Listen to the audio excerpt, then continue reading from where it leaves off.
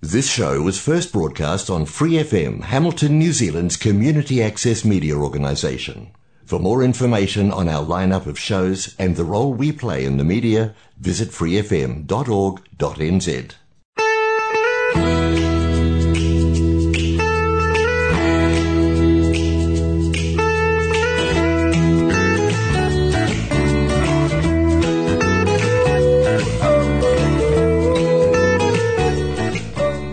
Welcome to Connect with Community Waikato on Free FM 89.0. I'm Holly Snape from Community Waikato, and I have with me two very special people, Shepherd and Anna, really from Poverty Action Waikato. It's a group that we sit on together, talking about and hopefully at times finding solutions for some of the issues related to poverty and the consequences of those issues. Yeah, kia ora, Holly. Thanks for having us. Kia ora. Awesome to be here. Yeah, well, it's so cool to have you both here, actually. And you know, Poverty Action Waikato has been an organisation that's been going on for years, and you, of course, have been fundamentally a part of that, Anna. Keeping the waka going. Yes, that's right. Paddling upstream often. Yeah. But you in the early days did a lot of research as well in this space, and often research is really lacking, in the space of poverty and the impacts of that, and how we measure poverty and what we measure in relation to poverty, because often it's a monetary measurement. We're not talking about the well-being elements that are hugely related to poverty, and you know, the health consequences, and you know, there's just so many other. And what we remember finding too was often the stats weren't keeping up with the stories. You know, yes, it was the stories that really were the most powerful and actually moved people, you know, to realise the levels of poverty in the Waikato at the time that we did that research. But I mean, unfortunately, things haven't gotten any better. No. But we have to think that actually they could have got worse if we weren't there kind of advocating and telling the stories and keeping our keeping that kōrero alive, that people's stories are really important to this. And Shepherd, you have so many stories about these issues. I remember when I first met you, I think you were living in, it was a boarding house, that's right. And we had a kōrero about housing at that point. Because the housing situation you were in was pretty bad. You got offered that house with a hole in the floor, remember? Seriously? Yeah. How long ago was this, Shepherd? It was about 5 years, 6 years. The house itself was all people that were living in there were from low income areas, also street kids. They weren't meant to be there, but that changed over a few months. But it didn't mean that it was all carpeted and painted. It became a safe environment, but we were still struggling individually with payments, and you know, it just didn't end from there. Okay, we got the house up and running, but still at the end of the day we had to look after ourselves from a financial side of it. It wasn't an opportunity to thrive, and that's what we want for people in hope. So today we're actually going to be talking about renting, housing, kind of what it's like at the moment on a limited income, to find good, safe housing, to feel secure, to be able to thrive in that environment where, you know, quite clearly you weren't, you know. I mean, we were having our kōrero catch up at the beginning of this year, and just as we were sitting there, like just hearing, I think it was Rob's rent gone up, $40 a week. You know, that's big money when you're trying to, you know, when you haven't got a high paying job, which a lot of, you know, people who are working in these spaces, sectors of NGO, it's not, you don't earn big money here, you know, and if you're on a benefit, well, you really, you know, that's pretty limited. And so $40 a week, that's significant. So my budget is automatic every week. You know, I know exactly what's going to happen, how much I'm going to lose, and what I'm left with. And then what happens if you need to go to a doctor or? Right now I'm paying $5 a week.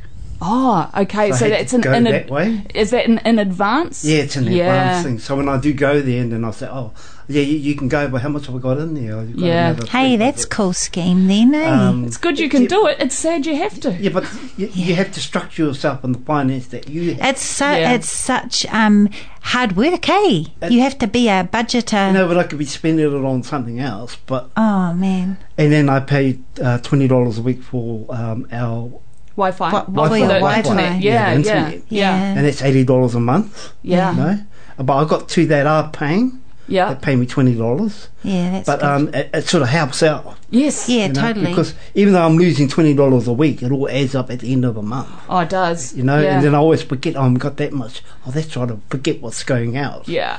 You know, and Yeah. then when you look at your account, and you go, hey, oh, that's Yeah. right. Yeah. Oh, And my the- goodness. And the reality is, you know, internet is a necessity in today's day and age. And if you're going to interact with any It is such a government necessity.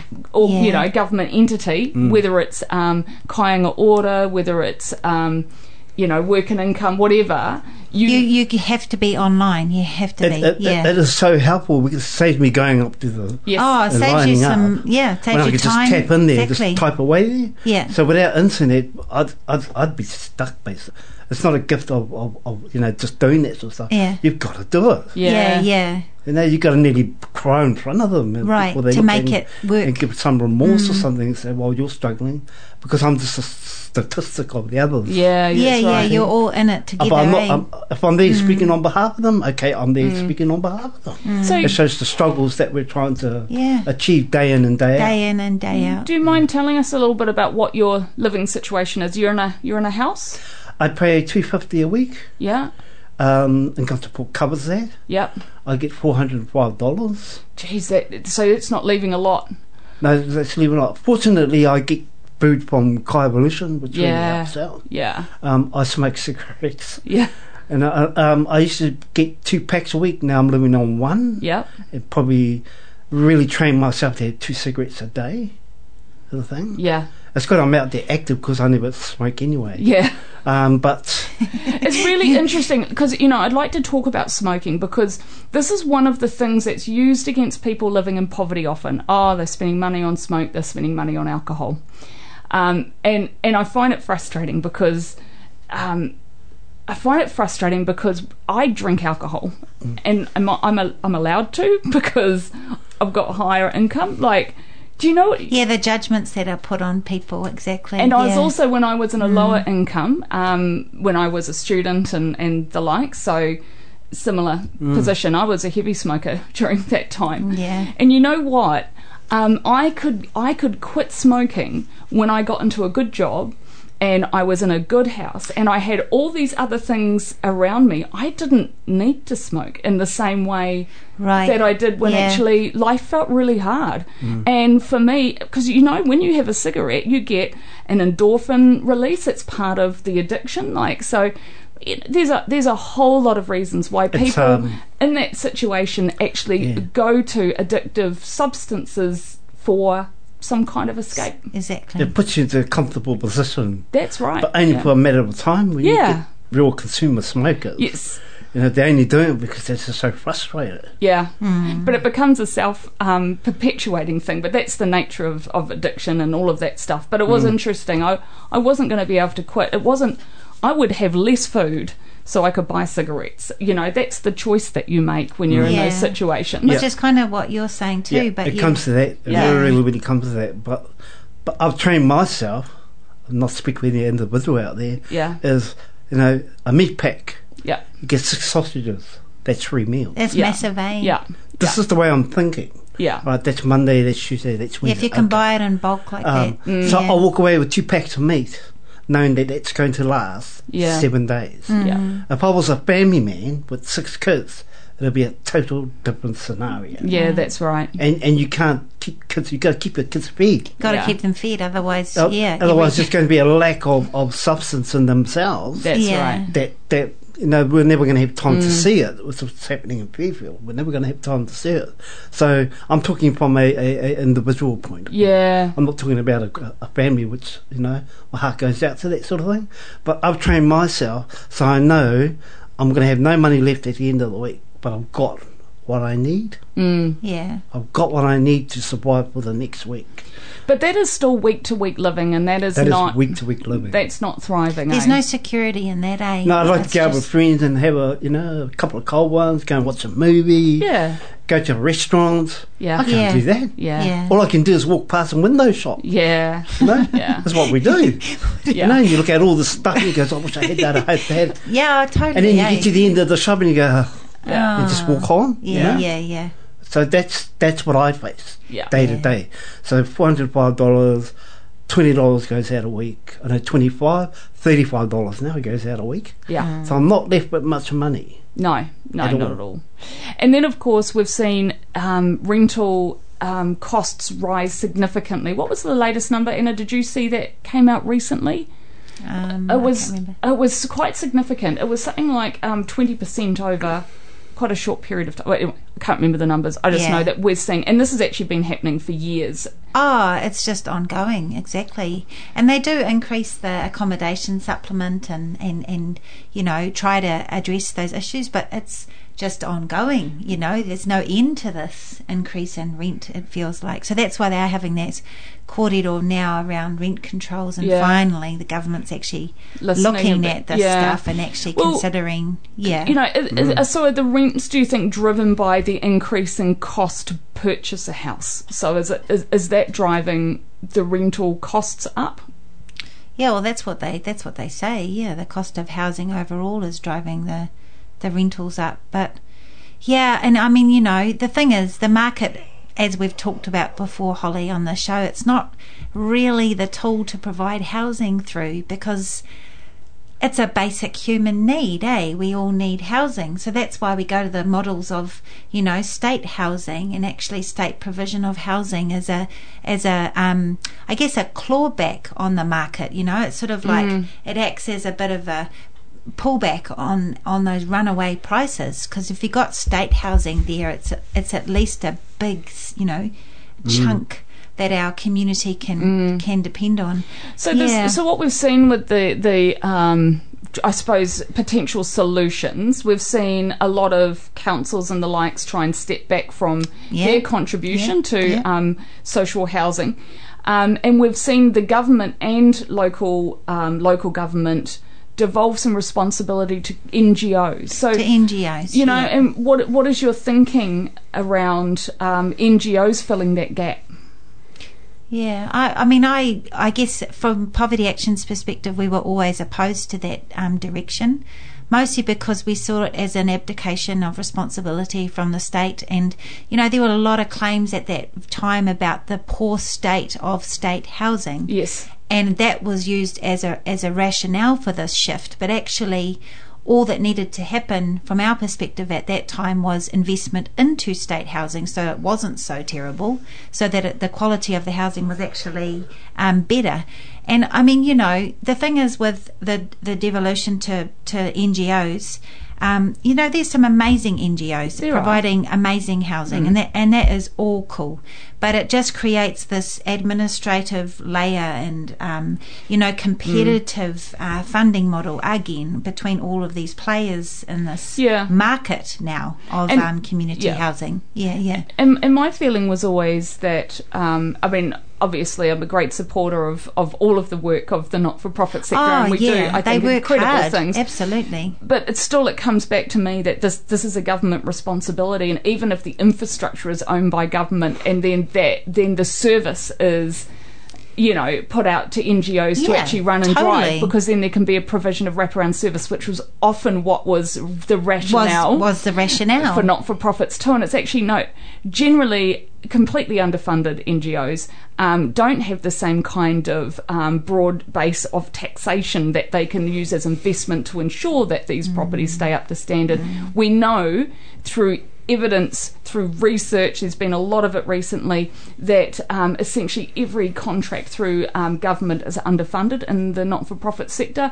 Around 2019, 2020, that was idea that we can do it cheaper. That's right. That $600 million underfunding, and that was just man. So you know, we know then that what we're doing to NGOs is putting them in a position where you have people work for free, work for nothing, do everything they can, because these are human beings. These are people's lives. These are human beings, exactly. And we don't want to see them suffer. So no, that's the thing. It felt to me like a shifting of the problem onto the sector without government really taking Yeah, and I mean, it's being responsibility. careful too, because I know, like, there was a report years ago written about Māori housing on Māori land and the complete lack of support from government. So it's this report just basically said, you know, this is a dire situation. How on earth are Māori supposed to be able to build on their land with this huge lack of resource? So I do think that there is a real significant place for Māori housing, for Papakainga, and where that is controlled by iwi and hapu. I think that's a whole different thing to what you might talk about when you talk about NGO housing, because I think that's a treaty-based solution that has to be supported. Like, it makes complete sense, and you've got your whānau now considering it as well. Yeah, so the government's actually forwarded the funding for them to build Papakainga. And so where is that, Shepherd? Riparoa. Beautiful, yeah. But the off-scale of the collective, so we're more back in towards Ngāti Manawa, Iwi Tai Kaingaroa. So I'm trying to get them on board as well. Yeah. But the hardest thing is trying to get their families back from the cities. Yes. Yeah, absolutely. That urbanisation and how they're has going to been build brutal. Opportunities for mahi, eh? Because there's no work in some of these places. Yeah. You know, that I know city people wouldn't like.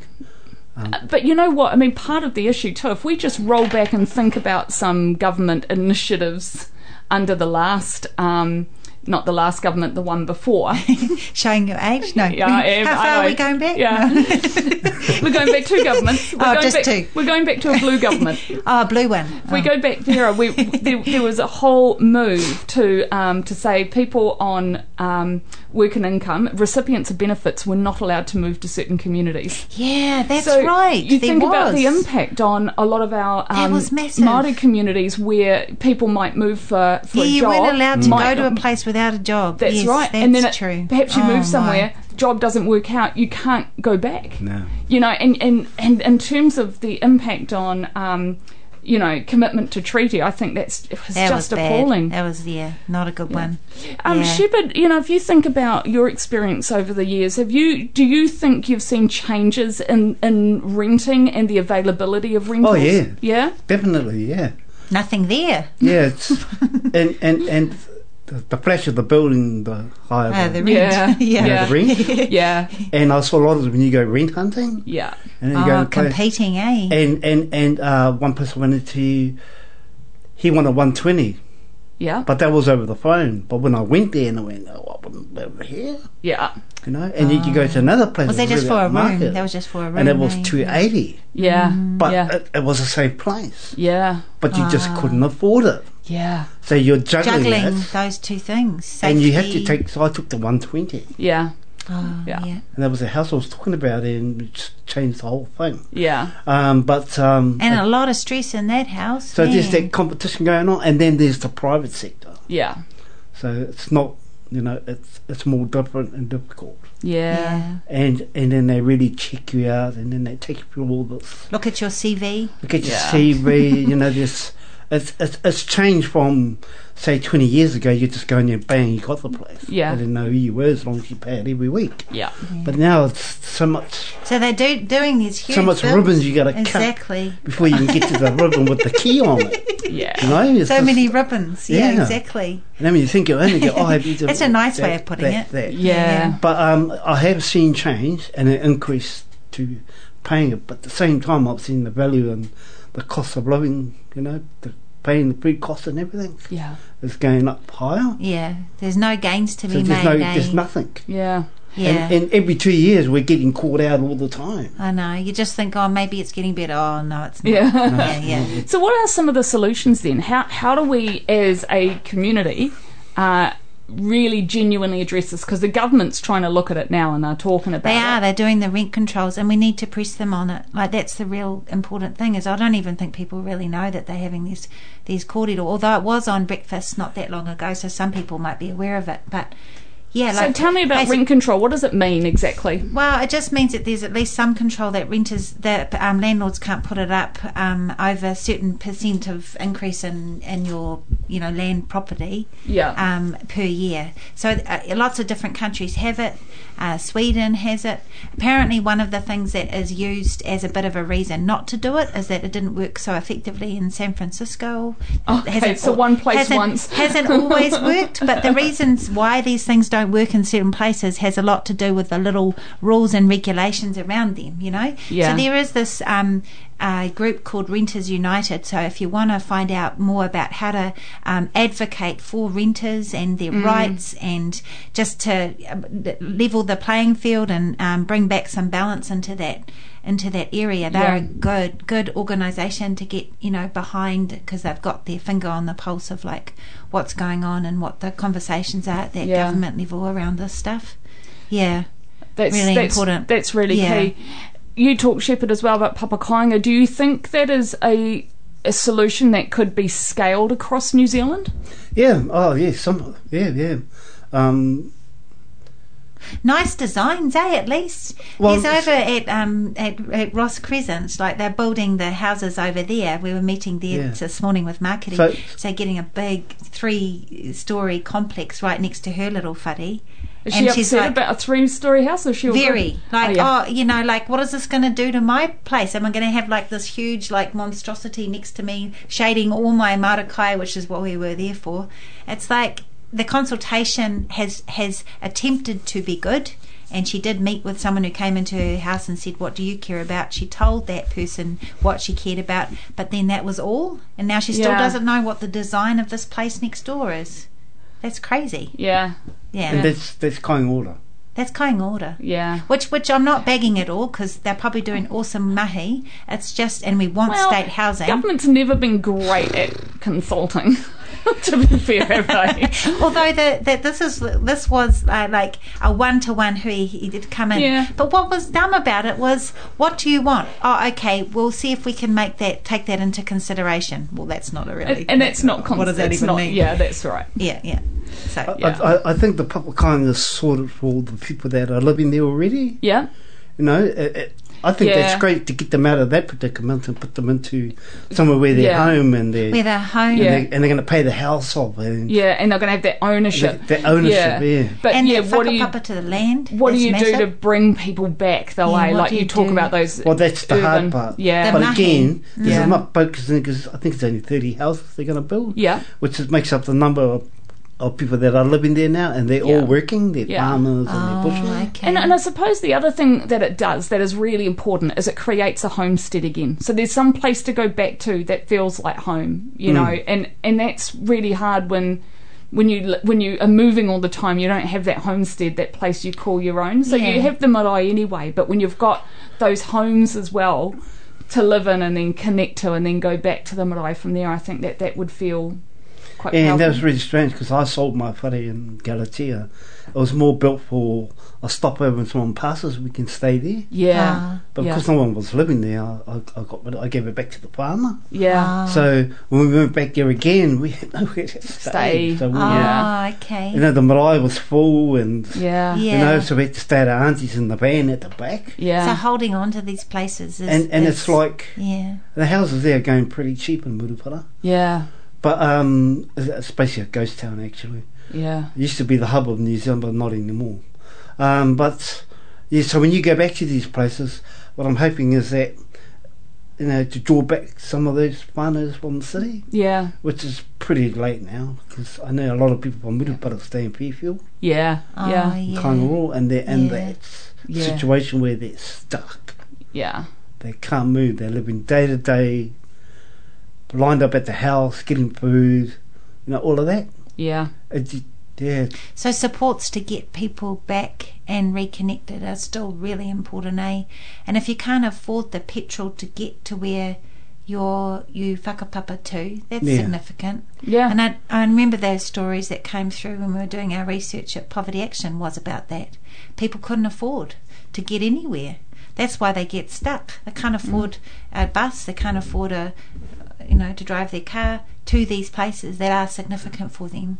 So we're going to get out of the square a little bit. So I've been looking at Los Angeles, and they took the rent market up to, I think it was $2,000 a month, and that pushed basically quarter of the city out Wow. of their apartments, and they're living in the streets, right? Can I see that happening here? Yeah. It's already now. They're living in Squeeze cars. out, eh? And Yeah. living in sheds. No, why is the government not researching that?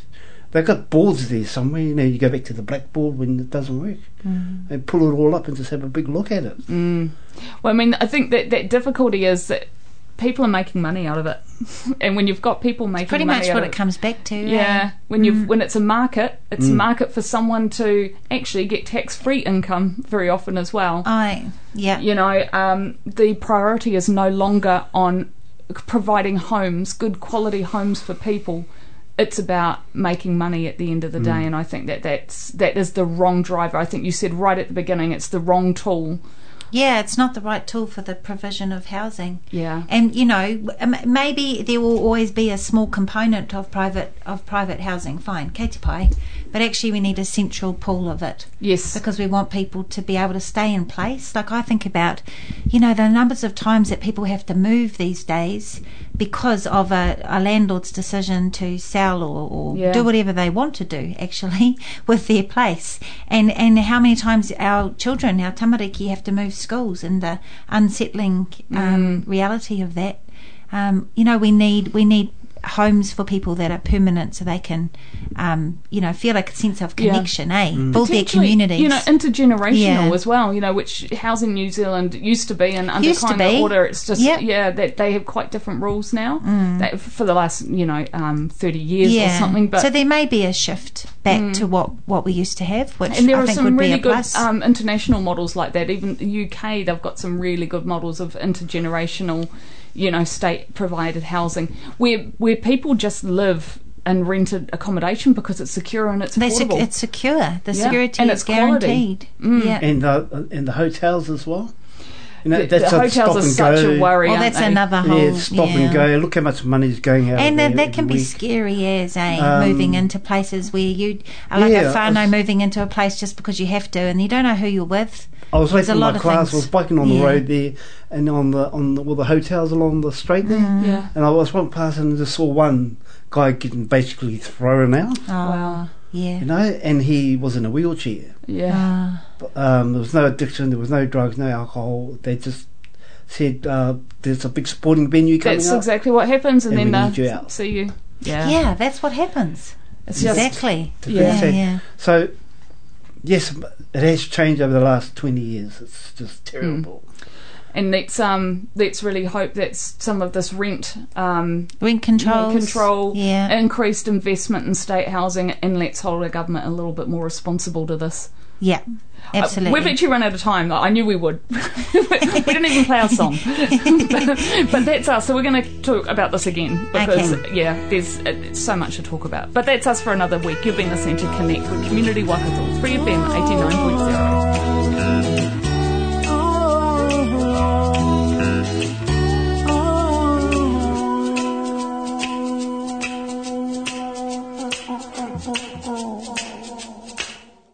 Thanks for listening to this Free FM podcast. If you want to hear more content like this, you can support Free FM via Patreon. Head to patreon.com/freefm89 to find out more.